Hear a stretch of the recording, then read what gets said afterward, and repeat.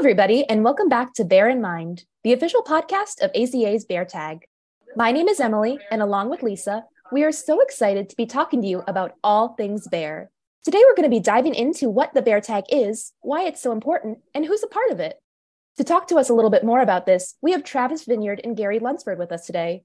Travis and Gary, thank you so much for joining us. Thanks for having us, Emily. Thank you. Awesome. Before we dive deeper into today's topic, can you tell us a little bit more about who you are, how you got started in the zoo field, and if you have a favorite bear species? Travis, would you like to start?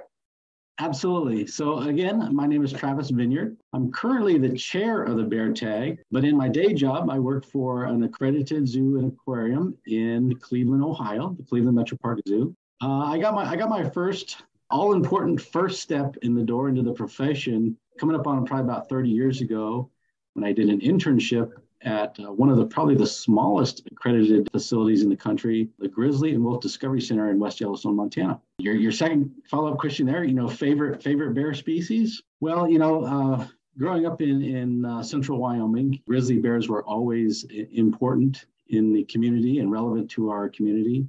Grizzly bears are going to be close to always have a place for me. But having had the privilege of working with a variety of different species and getting to know some subtle nuances about behavior and sometimes not so subtle nuances about behavior, I really appreciate sloth bears, which are a bear species native to India and Sri Lanka. Awesome. I feel like sloth bears are going to be a really popular bear species as we go throughout this. They really are just such amazing bears. Yes, they are so gregarious and animated and lovingly destructible. That's such a good descriptor. That's awesome. And now, Gary, what about you? I'm Gary Lunsford, director of the Buttonwood Park Zoo in New Bedford, Massachusetts, and vice chair of the Bear Tag. I entered the zoo community personally in a bit of an atypical direction through my experience and connections made in aquarium retail, landed me a lucky break at the Oklahoma City Zoo's aquarium department. I do have a favorite bear. That would be the polar bear for obvious reasons, which we can go into later, but doing some work in polar bear conservation up in Winnipeg, Manitoba. Awesome. I'm very excited to hear more about that later, Gary, as a fan of all bears, but polar bears are also near and dear to my heart too. So that's very exciting. So we're diving into animal programs and through this whole podcast. And we're wondering if you can kind of help us just get a better idea of what animal programs does the AZA actually organize? So what is the menu of animal programs that exist in AZA? Yeah, I'll start it off. Most every grouping of animals is represented in AZA. Some additional examples other than the group of bears, we could be talking about felids or cats, could be talking about waterfowl and everything to sharks, and then invertebrates. So almost every taxonomic group is represented with AZA, and that's kind of the root of the acronym TAG, Taxon Advisor Group. It's just short for taxonomic grouping, but however, we're focused on bears and that taxonomic group. So we have tags, and then there's also SSPs within tags, and then there's also SAFE programs. So we dive into an SSP later, and then we'll dive into SAFE later, but just kind of where do they fit within a tag? Under the AZ umbrella, there's tags, which really focus on the population and husbandry management of, in this case, bears in human care, which cascades down to another mnemonic or another acronym, SSPs, Species Survival Programs. And that is kind of narrowing in on the focus of the species within that taxonomic group. And then there's this program called SAFE, Saving Animals from Extinction. And that's kind of the bridge between tags, SSPs, to a more conservation arm. And those are a focus group of experts championing conservation projects that Gary just talked about work with polar bears and partners and governments and non-governmental organizations that deal with wild bears. And of course, AZA has other programs such as accreditation and government affairs, wildlife trafficking, and diversity and inclusion. But I think we're here to talk about, the tag and the bear tags and what their role is in this puzzle of conservation. Absolutely. Yeah. Thank you for kind of giving us kind of an overview of how all those programs fit in, because I know Lisa and I have said it before, but there are just so many acronyms for all these programs and kind of plans that it can definitely get pretty confusing talking about all these different ones. Yeah, we're never short on acronyms. That is definitely true. Yeah. And can you talk a little bit, maybe go a little bit deeper into who's part of the tag? You know, who are maybe the zoos involved, specific people besides, if there's anybody else besides you and Gary, and really how all those people fit together to make the tag work itself? Yeah, so Gary and I and a treasurer and secretary, you know, there's tag officers, there's steering committee members, and then there's also non-voting members and program leaders. To elaborate, you know, non-voting members is something that we're kind of proud of on our tag, because it provides inclusion of every level of the zoo profession. You know, it includes people that aren't, and we'll get into this later, probably aren't institutional representatives, but have an inclusion and a voice and knowledge of the process that the tag is undergoing. This could be, you know, at keeper levels, or it could be educational professionals. So it could be a number of people. The program leaders, that really encompasses SSP coordinators, it encompasses stud bookkeepers and species monitors. A good example of a species monitor is, say, for instance, the North American black bear species monitor. She oversees those activities and those partnerships to the wild bears through government agencies. Also included in there are advisors, such as nutrition and research advisors. Their expertise kind of falls outside of the scope of our expertise in guiding us. And just a point of interest, you know, nutrition advisors are incredibly important to the bear tag, because, you know, bears and feeding and foraging is one of the most essential items. Cool. And I have to give a little bit of a shout out to Lisa as well, since she's the Bear Tags education advisor. She does a really, really great job in helping with this kind of strategic messaging. So shout out to her. Well, and you too, Emily, as an education team. Love it. Gary, did you have anything to add about that? Again, I know with your role running a zoo, do you see, especially with institutional representatives, any examples of some really meaningful relationships there with institutional representatives and bear species? Certainly. In fact, one of the precursors to becoming on the bear tag was my involvement in Canada with the Assiniboine Park Zoo and polar bear conservation programs, and being the institutional representative, which, if you're not familiar with the term, the IR is the representative for the institution that does, they're the middleman for communication between the SSP or the tag in this case, and communicating with their institution to keep the input from each institution to the necessities and decision-making processes. So I served as an institutional representative, but then became on the polar bear SSP, Species Survival Plan program. And that just kind of led into the bear tag, which is the umbrella for the SSP programs for the bear taxa. And so, yeah, it's the institutional rep is an important role, because that's how all the information gets distributed. And that way you have a point person for each institution that can fill out your surveys when you need a space survey done, or need data on breeding recommendations and coordination. And that's their role that rolls into the SSP and then back up into the tag. Awesome.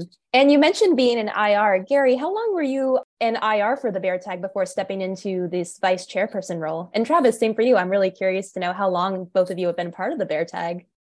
That's an excellent question. I don't know. I don't remember. I would have to look that up. I don't know. Yeah, for Gary and I, it's been so many years we can't even remember. Yeah, I mean, bears, you know, guided us both from our beginnings of our careers. And so we were always in the outskirts, always wanting to be IRs and wanting to be involved. Gosh, we've probably been IRs since the beginning. That's awesome.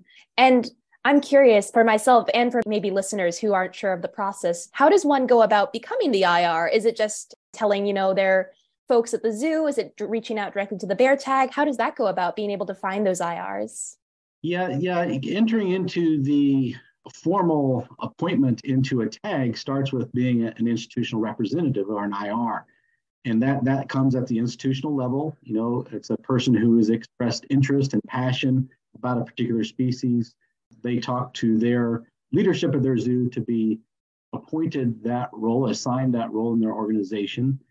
As Gary said, they're kind of the best point people at the institution to be that connectivity of information. And it flows both ways. The tag is seeking information from the IR, and in best case scenarios, the IRs are seeking information, guidance, recommendations from the tags. So once you get that IR position, you become a known entity and a known person engaged in the bear tag and their processes, and you wait for a vacancy. We serve 4-year terms on the steering committee, and we in the bear tag value that because this 4-year term creates a methodology of recruitment and replacement of new ideas and new views.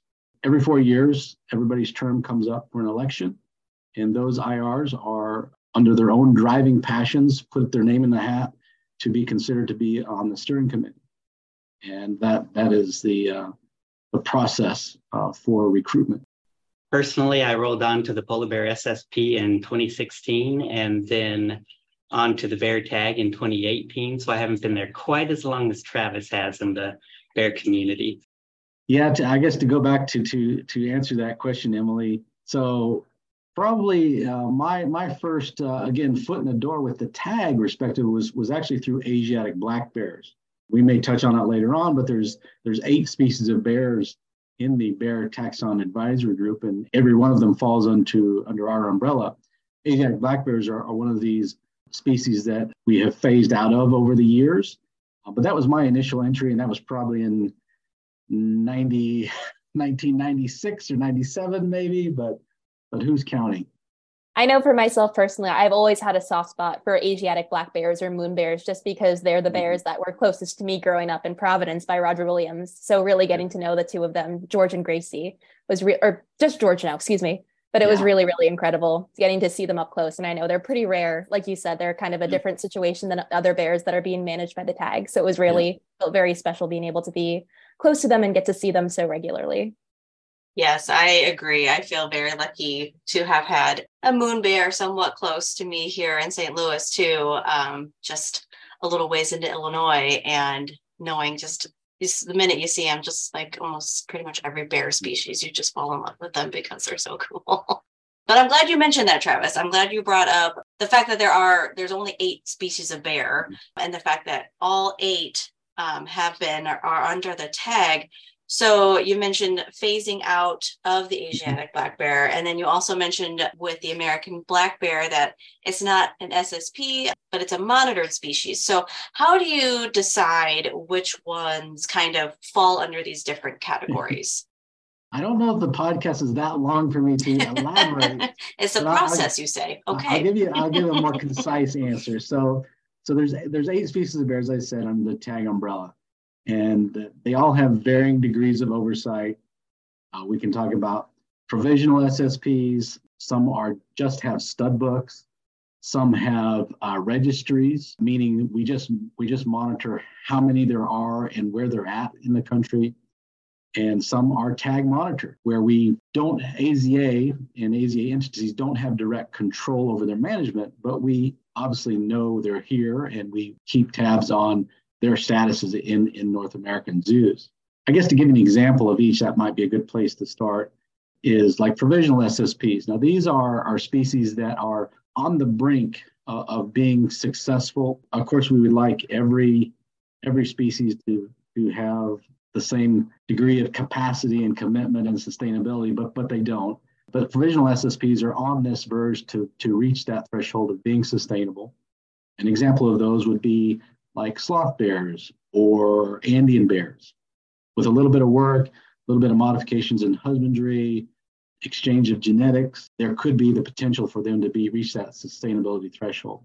Stud books, an example of that would be sun bears. We have a sun bear stud book. there are sun bears in North American zoos. Their reproduction has not been beneficial to reach sustainability, but they're here and they technically could reproduce, so we monitor them. Registry-wise, that's where your brown and black bears fall because they're non-breeding in our zoos, so they don't really meet the criteria of a stud book because a stud book obviously coordinates breeding and breeding activities. But we do make a registry of them and keep account for the space they occupy. One of probably the themes we'll keep coming back to in these podcasts is the importance of space and when we think about bears in zoos. And the last example, maybe tag monitored. A good species that fits that model is giant pandas. There's a handful in North American zoos, but their management and their oversight is outside the realm of AZA. The People's Republic of China manages those populations.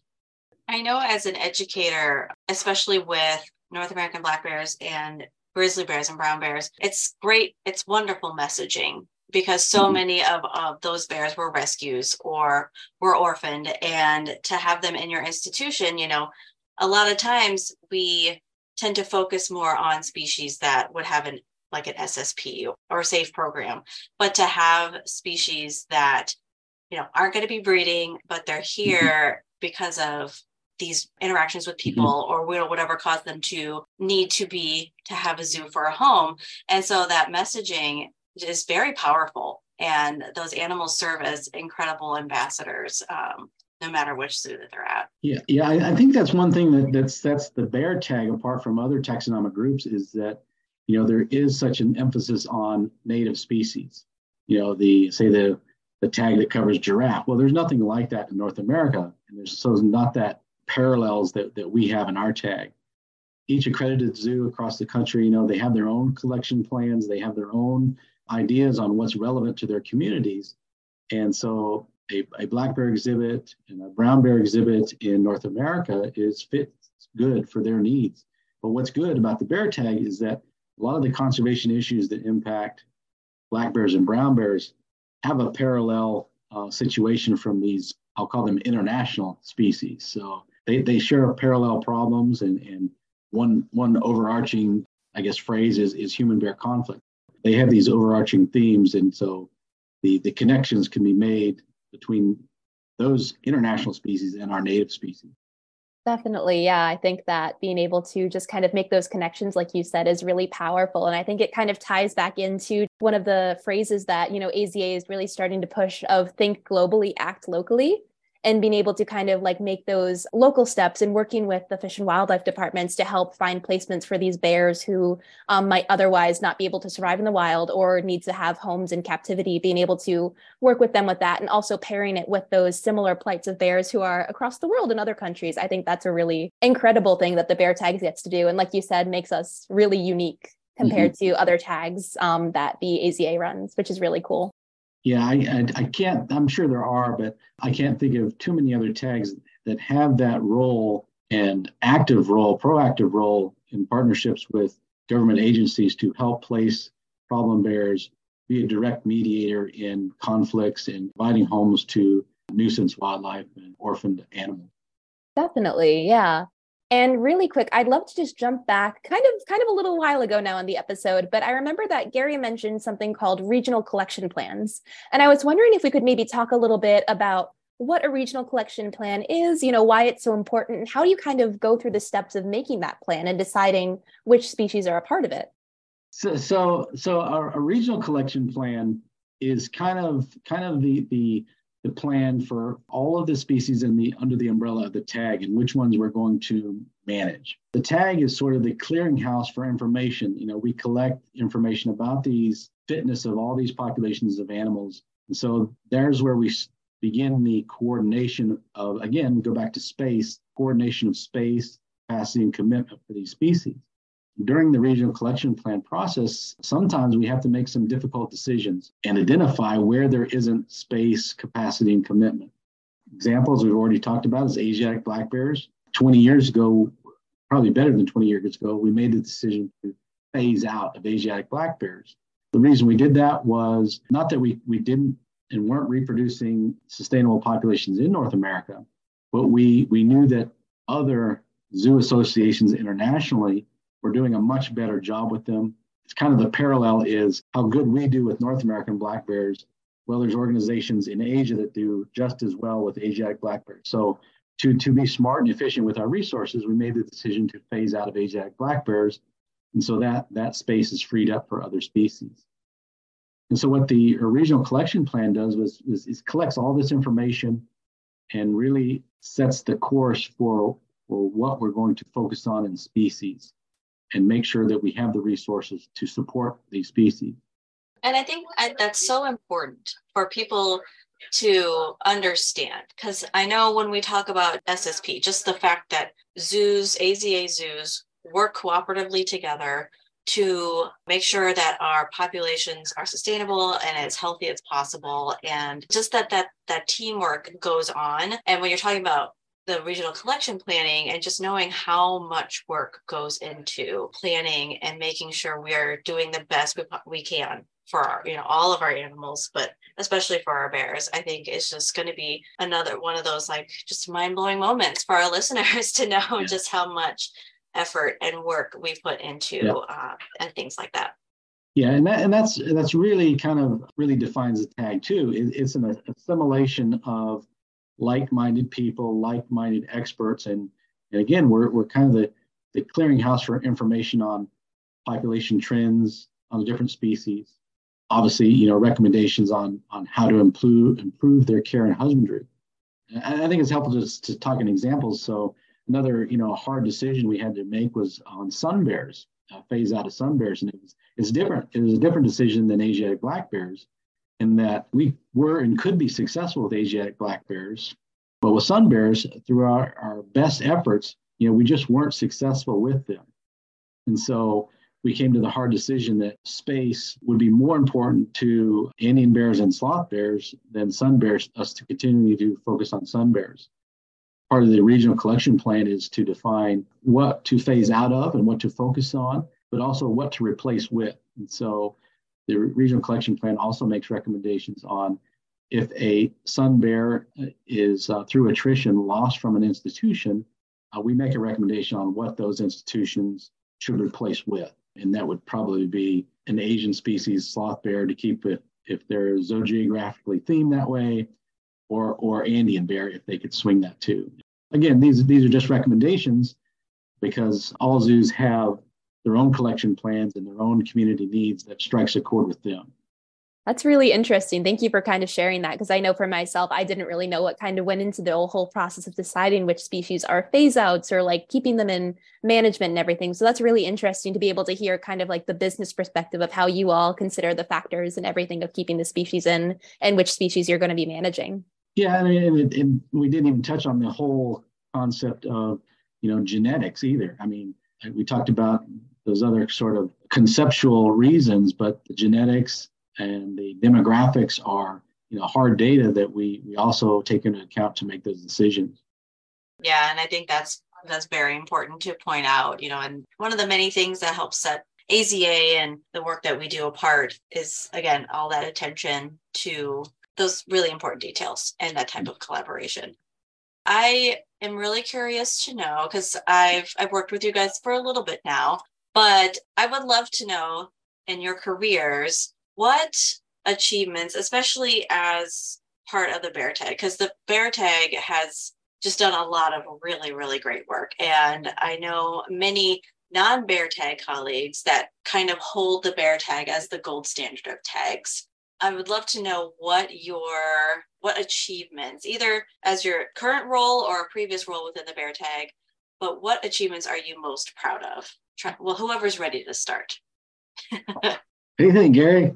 Well, I came on just in time for COVID, so still working on the projects that we started since I've been on board. For me, it's kind of, and maybe not. You mentioned COVID though, which is interesting because we were in these roles during COVID, and it was a struggle. So maybe that is an accomplishment, and we just haven't recognized it. But for me, it's really not a particular project or event, but a lot of the pride comes from being engaged and included within this group, and that's probably what we all strive for in our professions. But I think it's really been those opportunities to provide advice or opinion on the topic, And more often than not, I didn't know the answer, but being in a position where who did know the answer is very gratifying. And you could point those people in those right directions. I love that answer. I think that's really great. And kind of touching on that, at the time of recording, the announcement for the husbandry course just came out a couple days ago. And so I think that that's something I'm not going to be able to go, but I think it's going to be really, really exciting being able to see that and help kind of what you said, share that knowledge and spread it out to bear keepers and help really advance the husbandry and care standards that we have for bears even more than they already are now. So that's going to be really exciting to see in a couple months. Yeah, thanks for mentioning it. We're going to be hosting a husbandry course. Detroit's going to be hosting in first week of October there. Yeah, we're really excited about it. In our profession, and I guess more specifically to the bears, we're always students. We learn from bears every year on something that comes up, and that's one of the kind of the roles of the tag is to be that sounding board for people to come to and ask questions and have you seen this before type of questions, or what do we do with this, or what's your recommendation on this or that. A lot of enjoyment and satisfaction comes from being able to, like I said, if you didn't know the answer, direct somebody who will know or have insight into their question and the answer. Well, thank you both so much, Travis and Gary, for taking the time to record with us today. We really appreciate it. Yeah, again, thank you very much for having us. Thank you. Thank you so much to all the listeners out there who took the time to listen to this episode as well. If you'd like to keep updated on future episodes, you can subscribe to us on Spotify or Apple Podcasts. If you want to find more Bear Tag, you can go on our website at beartag.org or follow us on social media at AZA Bear Tag on Instagram or Bear Tag on Facebook. If you have any questions, you can shoot us an email at azabeartag@gmail.com. Thank you so much for listening, and we'll see you next time. Bye. Bye.